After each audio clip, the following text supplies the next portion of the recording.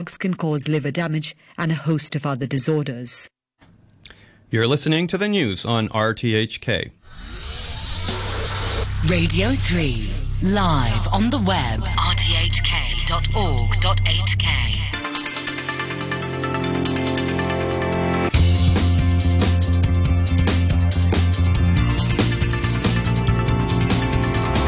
Money Talk.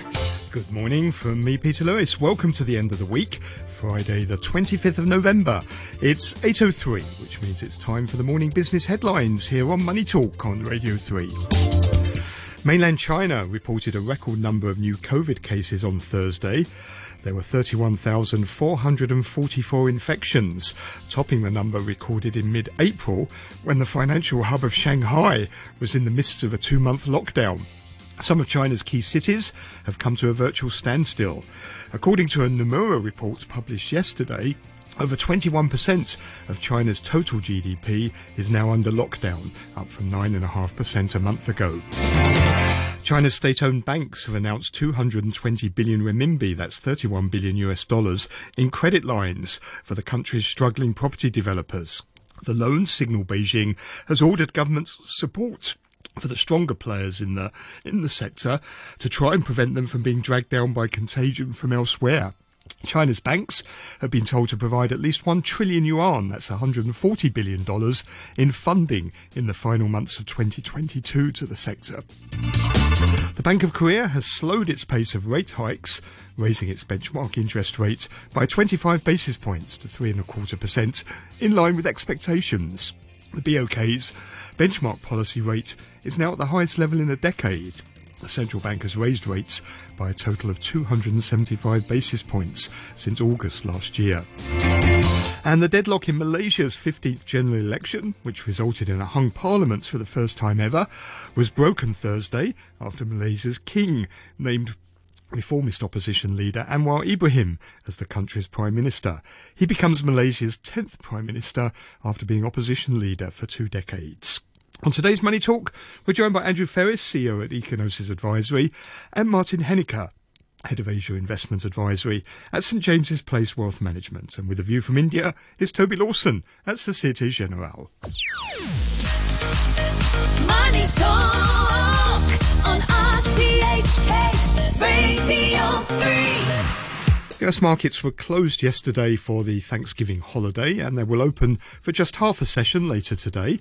The Pan-European Stock 600 index, though, closed 0.5% higher. London's FTSE 100 was unchanged on the day. Hong Kong stocks rose for a second day on Thursday after the Fed hinted it will slow the pace of interest rate hikes.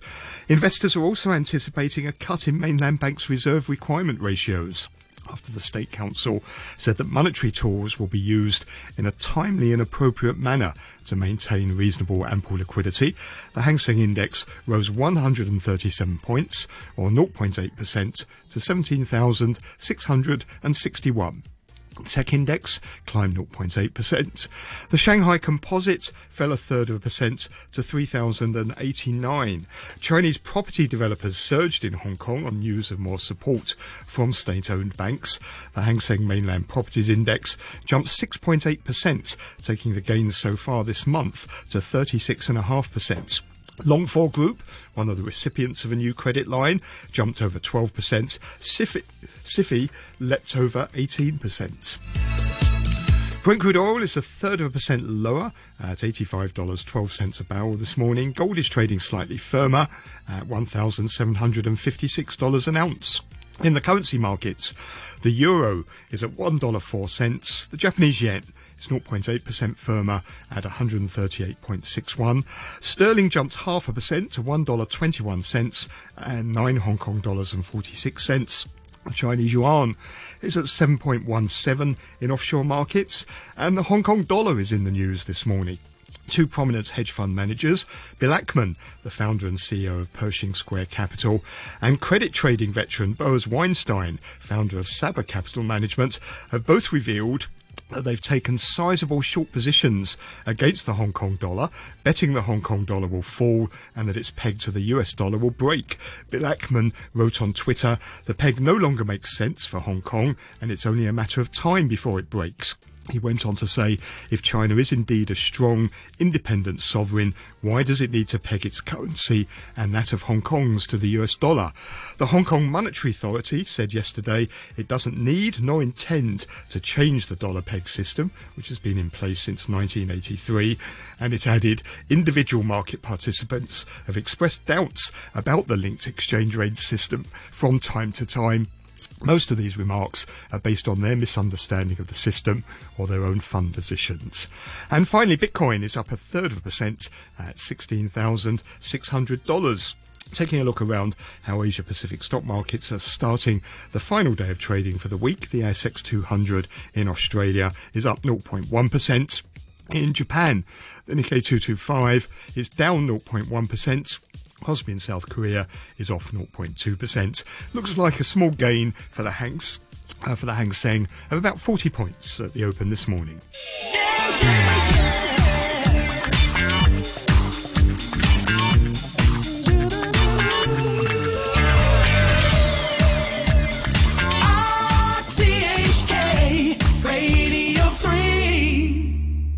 The time's 8:09. It's time to welcome our regular Friday morning commentator, Andrew Ferris, the CEO of Egnosis Advisory, who's on the phone from London this morning. Thank you for staying up late, Andrew, for us. I'm always delighted. It's amazing the things that I do for RTHK, Peter. And I'm glad to hear you sounding so wide awake as well. Over at our Queensway studio, we have Martin Henniker, Head of Asia Investment Advisory at St James's Place Wealth Management. Morning to you, Martin. Good morning, Peter. I'm delighted to be here as well, as always. Thanks. Thank you very much. Thank you both for joining us. Now, look, COVID-19 cases, they've surged to 31,444. That surpasses the previous high of mid-April, when Shanghai was under a citywide lockdown. Some of China's key cities have come to a virtual standstill. New infections in Guangdong, Chongqing and Beijing the authorities there have all tightened restrictions. Nomura estimates that 48 cities are now subject to movement restrictions, affecting over a fifth of China's economy, and it estimates that more than 30% of the country's GDP will be under lockdown within the next couple of weeks. Andrew, do you want to kick off? What's the economic impact of all of this going to be? We seem to be back to where we were back in April. Yeah, actually, Peter, occasionally criticizing China's zero COVID policy is like taking candy from the baby. I mean, it's very obvious and it is repeated. I prefer to try to see behind all this the potential trade-offs between China's economy, the COVID, and also its climate policy. Yeah, it's climate policy. It sounds a little bit irrelevant. Now, nearly 40% of China's population over 80 is unvaccinated.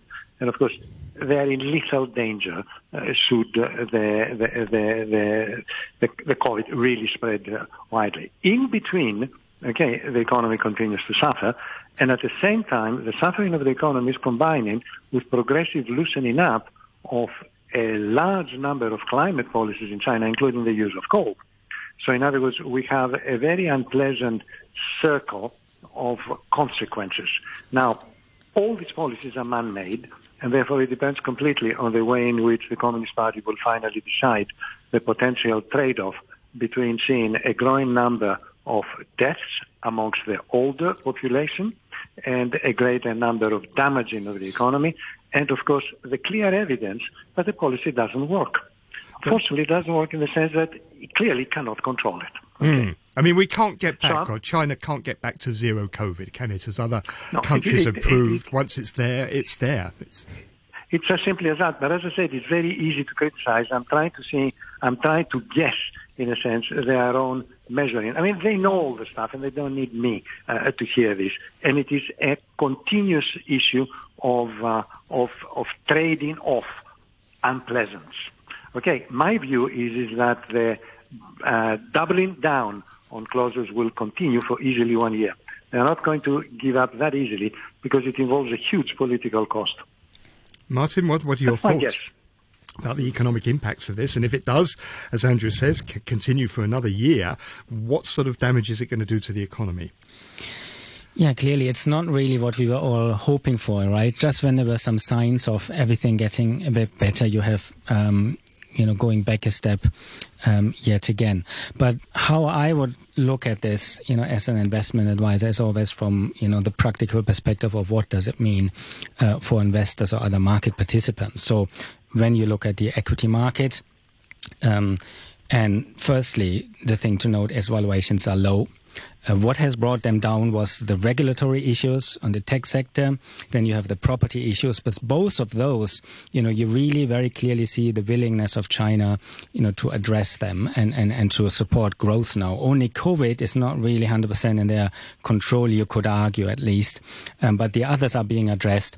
You mentioned earlier, Peter, about the rescue packages or rescue loans that banks are providing now. There was just being announced of $129 billion for the property sector. So I'm sort of optimistic that with that being addressed and other issues and only COVID remaining, we are going to somehow wiggle through. And even if the economic growth during the next 1 year, if Andre is right, that it still, is going to continue on a very slow basis for a year. Even if the economic growth is not that great, there isn't necessarily a direct correlation of equities and economic growth. And then after the 1 year, with markets always looking forward rather than backwards, you could see potentially some rebound potential even before and then rallying potentially further after. Let's not say that there are not risks, of course. There are all sorts of ones. There are geopolitical ones, etc., etc. So diversification is always great.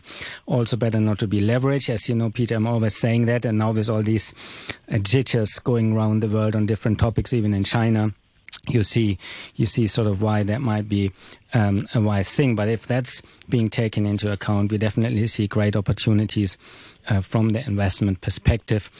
Also, we always put investing and those risks in perspective is not investing where you have negative real interest rates on cash in most currencies. So you're really saying then that as a long-term investor, the best thing to do is almost ignore this. The fact that, this is always going to be, as we've seen for a while, 2 steps forward, 1 step back, try and phase that out and focus on some of the other issues. Yes, exactly. That's pretty much my message. In fact, Peter, just this morning I saw a news headline on Bloomberg. It said, global growth to be as weak next year as 2009. And that's kind of interesting because in 2009 you actually saw quite a market rally. So you see that again, matching this research that was done by the London Business School in 2014, analyzing 100 years of stock market history. They actually found a negative correlation of GDP with those returns. Again, you would want to make sure you have a long-term perspective and you don't need funding shorter term to be able to sit out things that might not be anticipated. But generally, yes, typically when fear is greatest, pessimism is greatest, economic numbers are not that good, it's quite often a good time to be allocating to something that's inflation-proof in the long term as well. Andrew, this is having a global impact, isn't it? Because you can see some of the transmission mechanisms. If you look, for example, at the disruptions that we've seen at the Foxconn iPhone factory in Zhengzhou, where some of the workers there are virtually sort of rioting now. This is disrupting global supply chains, isn't it? Well, it does. Also, it disrupts quite massively a very substantial proportion of global tourist trade because the Chinese tourist component became very, very rapidly a very important component of tourism in Italy, in UK, in France, in Spain, and that, of course, has completely disappeared, let alone poor Hong Kong, where from 50 to 60 million visitors a year, we are now dropped to less than 100,000. When you see this disruption, the Apple Foxconn plants, do you think this accelerates the pace of shifting more electronics firms shifting their production outside of mainland China to countries like Vietnam and India? I take a deep breath on that because that takes both a lot of planning, a lot of money, and a lot of also additional distraction in the process of building a new factory and then closing down an old one. And also, particularly I've heard that repeatedly, of India becoming the second China, is the availability of trained, skilled labor force. That just doesn't come out of thin air. Martin, so the answer is I don't think this is of an immediate concern right now, that they will up and move. Okay. Martin, I want to pick up on something you mentioned, the property market support. China's state-owned banks providing about $31 billion now in credit lines for what they perceive as being the stronger of the struggling sort of property developers. So names like Vanke, Media Real Estate, China Overseas Land have all received loans now. How significant is this?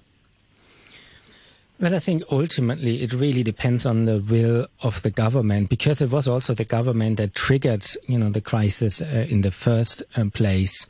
And possibly now there's a realization with other challenges to growth that it might have been a bit too tight, those red lines that I said before. And I think with this willingness to support, even in turn the banks are supported by the government, I think that it's quite likely that there's some degree of stabilization there. Now, does that mean you should all jump into high-yield property bonds and the developers? Always a word of caution, particularly short-term, is difficult to say. And there might still be some defaults happening here and there. But I don't really think personally that there's any risk of a systemic crisis, either in the banking sector as a result of this, and for things to sort of become a bit more stable. Economy-wise, in terms of for this leading to a jump in growth, it still depends on the COVID picture. That's sort of the last piece of the puzzle that's outstanding there in the shorter term. Medium to longer term, actually, there's only really one thing I'm quite worried about, or let's say what I'm most worried about on China is the fertility rate issue, or the low birth rates. Yep. Yeah, I've mentioned that before, but I hope some incentives are coming out as well there. It's 1.16. They have done a lot of measures to address that, with bringing people in cities, higher education, automation, etc., etc. So all this green agenda, I think, is sort of not just only in terms of limiting greenhouse gases, but also they have been having an eye sort of on the fertility question challenge, and looking at automation for this reason as well, I believe. Okay. What happens to, these loans are going to the strong firms. Is this basically saying what happens if you're one of the firms that don't get the loans? Are they basically saying you're going to go to the wall? Well, I would suggest that, when you look at the strong firms and providing sufficient capital to them, they would probably also be having an eye at supporting those to help some of the weaker players, or if not some of the weaker players, then at least helping to mitigate problems resulting for ordinary citizens, say unfinished buildings, etc., etc. So, like my earlier comments, there might still be some companies facing defaults, etc. So it's not to say, oh, now everything is risk-free and jump in with both feet. Diversification globally across sectors, across asset classes, etc., etc. is always really, really prudent. But I think it's an important step. And if you support the bigger players, they could sort of see where it might be worthwhile, assisting smaller ones that are still relatively healthy and just got affected by too strict measures, but should be coming around. Andrew, I suppose the key for the property market, isn't it, is trying to improve confidence among home buyers so that they actually start buying again and sales in the property sector on the mainland can recover. Does this do it? Does this help improve confidence? Well, if in fact we're having a new wave of nearly, as we heard, 1/5 of the population in China being under controlled again and restrictions of movements, I can tell you, the last thing you will be thinking whilst this is happening again, and is likely to happen again, is to go out and buy a flat. The measures they have taken might be very useful for the existing situation, but when I look at them, I just can't possibly think that they really believe that is going to encourage people to go and buy. It may stop people from going bankrupt. Okay, it may stop people, it may stop companies from going bankrupt, and it may stop to the extent of, again, mortgage strikes, but actually increasing sales, I will beg to differ. There is an issue now between capital, sort of stationary and floor aspects. Okay, finally, let me ask you both about the Hong Kong dollar. Back in the news again, 2 billionaire hedge funds revealed they're shorting it. They think the peg will break One of them, Bill Ackman of Pershing, he basically says it doesn't make sense anymore for Hong Kong to have the peg. He said if China is a strong independent sovereign, why does it need to peg its currency and that of Hong Kong to the US dollar? The Hong Kong Monetary Authority says it has no intention of letting the peg go, and it points out that when people have said this in the past, it's really they're talking about their own positions or have a misunderstanding of the system. Martin, you kick off on this. This is a trade that has wrong-footed some big-name investors in the past, like George Soros, when they've gone and shorted the dollar, in the Hong Kong dollar, in the belief the peg is going to break. It's cost them a lot of money. Is the same thing going to happen? Yes, it was. Well, sorry, I'm not answering directly yet. So George Soros, Kyle Bass as well, they both sort of were sent limping home with significant losses, and it's very possible that it might be happening again. Certainly, I think China might, be seeking to support Hong Kong as well if there was further pressure. One other thing to consider as well is that that notion is sort of based on the promise that the US is so strong they can continue hiking without any big problems, but then Hong Kong's economy is weaker, and there's a somewhat of a point there. But I think one thing that's people have been missing a bit, when you look at the crisis in the UK gilts market, that was based on too much debt, probably. Possibly not just the mini budget. 80% of that rise in gilt yields happened before. Now, on Tuesday this week, you had a very, very weak 7-year Treasury auction. Last month, there was a very weak 20-year auction, and you actually had to the date last month, October 25th, Janet Yellen saying, and I quote here, "We are looking at a number of ways to improve resilience," that's meant to be of the Treasury market, "make sure that intermediation is available, etc., etc." So there's a sort of wobbles that might indicate the high debt levels might limit central bankers' ability to rise forever, if not the economy, if not the stock market, etc. You have the CBO warning about this, many others. So I think that's not really factored in so much. Having said that, so I wouldn't suggest people try to speculate on the Hong Kong dollar depegging. There are other factors that could work against that. On the other hand, if one holds all of the assets in Hong Kong dollar, equally it's good to be cautious here and diversify globally, and nobody knows for sure what might happen. Okay. Andrew, final word to you very quickly because we're running out of time. It's come at a strange time, hasn't it? Because actually the Hong Kong dollar is strengthening now that, that Hong Kong dollar rates, HIBOR above US rates. Yeah, it is almost for long-term residents like me in Hong Kong, it's almost a patriotic duty to say, no, the peg is not going to go. Actually, what upset me in particular is in the both cases, there wasn't one absolutely tiny amount of economic analysis why the peg is going to get unpegged. It's a bad idea to have the peg. Well, thanks very much. Yeah, why should it be unpegged? Well, it's because it's a bad idea. Thank you very much. I mean, this is a non-argument. Okay? Okay, great. Well, thank you both very much. That's Andrew Ferris, the CEO of Econosis Advisory, and Martin Henniker, Head of Investment Advisory at St James's Place Wealth Management. You're listening to Money Talk on RTHK Radio 3.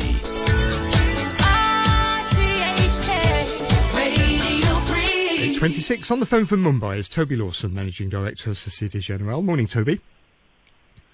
Hey, good morning, Peter. Lots of things for investors to focus on at the moment, isn't there? What with the lockdowns in China increasing, also the Fed as well. We had the Fed minutes seem to be suggesting that the pace of interest rate increases is going to slow. Do you agree with that? Do you see signs that inflation now is easing? Well, I think the key word is that in the minutes was soon. And what is the definition of soon? And I think this will be an interesting one. One suspects that they may move to a 50 basis point hike, but more hikes are coming into the early part of 2023. I think there is some indication that inflation may be peaking, but it's certainly not retreating aggressively. And it's really the labour market tightness which has probably got the Fed most concerned. How does it try to analyse the tightness of the labour market? Is it real or is it more perceptive? And that'll be the balancing act the Fed are still working on. Has it got to change its targets? I mean, 2% seems a long way away now, doesn't it, for the Fed? Can it really get there in any sort of reasonable time frame? We're at 7.7%, I think, on the CPI most recently, so it seems a long, long way away. But things can change quite dynamically because a lot of the inflation necessarily might have been a function of supply chains that are starting to improve, a little bit of gouging that often happens as a result of inflation expectation. Once demand starts to come off, inflation prices can move. But I do suspect the one thing that concerns them is a wage price spiral. Unlikely to happen, in the classic theoretical 1970s experience, given the changing dynamics of the labour market. But there is still some concern in the Fed that as prices rise, labour market, the wages will go up, and then that creates the loop where inflation will become embedded. So I think the reason why they want to be still quite aggressive, despite a slightly better news on inflation, is that they don't want to let it get out of control. Despite these interest rate rises and the strong dollar, emerging markets seem to be holding up better than quite a lot of the developed markets in this sort of environment. Where do countries like India sort of stand at the moment? So India is doing well, relatively speaking. The domestic economy will grow probably more at long-term trend rather than what we expected maybe at the beginning of the year. We were thinking more 8%, now more likely at around sort of 6.5%, which is the more longer-term trend rate for India.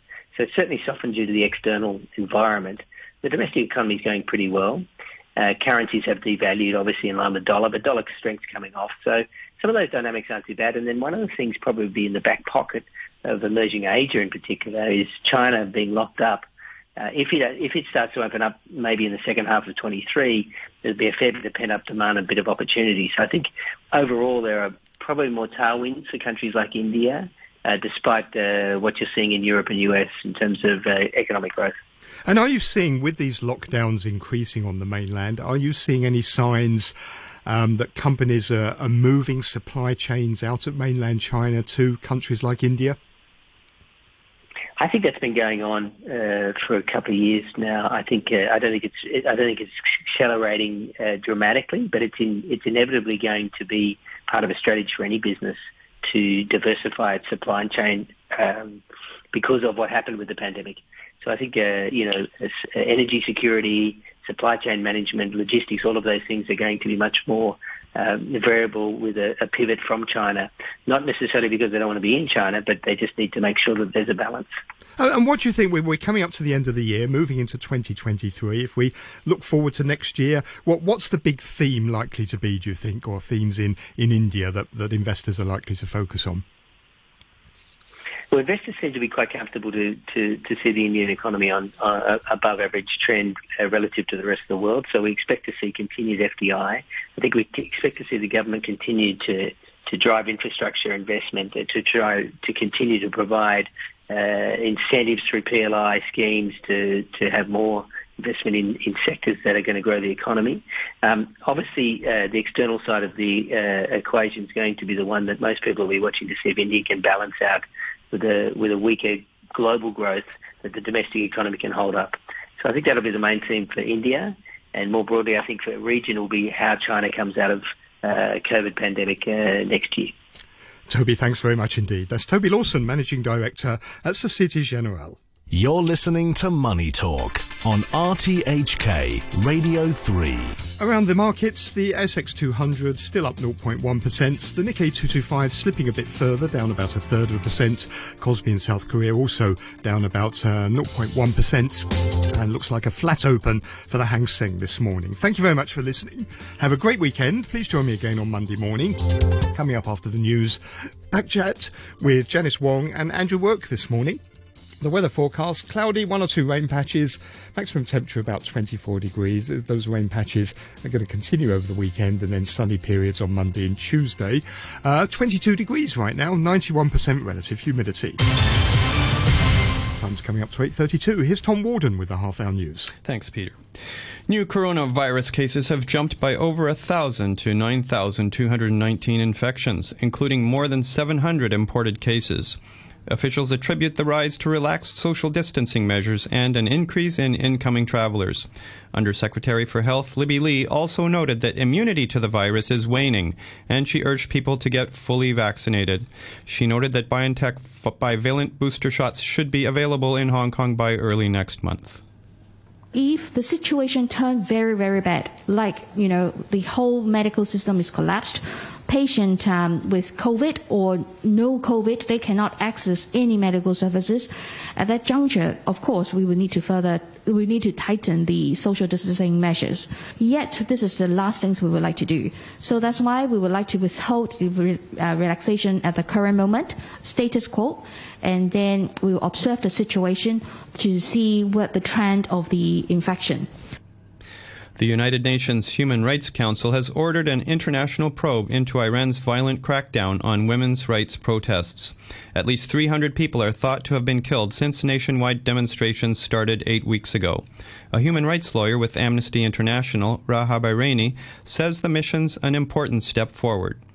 It sends a very strong message from the international community to the Islamic Republic of Iran that their crimes under international law and other serious human rights violations will no longer go unaddressed and unpunished. The establishment of this mechanism is very critical in the sense that it starts to collect and preserve evidence of crimes committed and therefore facilitates the path for future prosecutions. China tried to block the investigation, but its last-minute amendment was rejected. Envoy Jiang Yingfeng told the Council the motion was overwhelmingly critical of Iran and that it would obviously not help resolve the problem. The lower house of the Russian parliament has unanimously extended a law banning material deemed LGBT propaganda aimed at children to prevent its dissemination to the entire population. The bill increases the fines applicable to transgressors. The Speaker of the Duma, Vyacheslav Volodin, said the legislation would protect the country from what he called the darkness spread by the West. But Ksenia Mikhailova, who is a lawyer with the LGBT group Coming Out, said members of the LGBT community were scared. Nobody knows how it will be applied, and this is why at this moment we have no idea of how to protect ourselves and other people. In any casual situations, when they are speaking loud about sexuality, they can be afraid of report to police that they commit the administrative offense. The news from RTHK.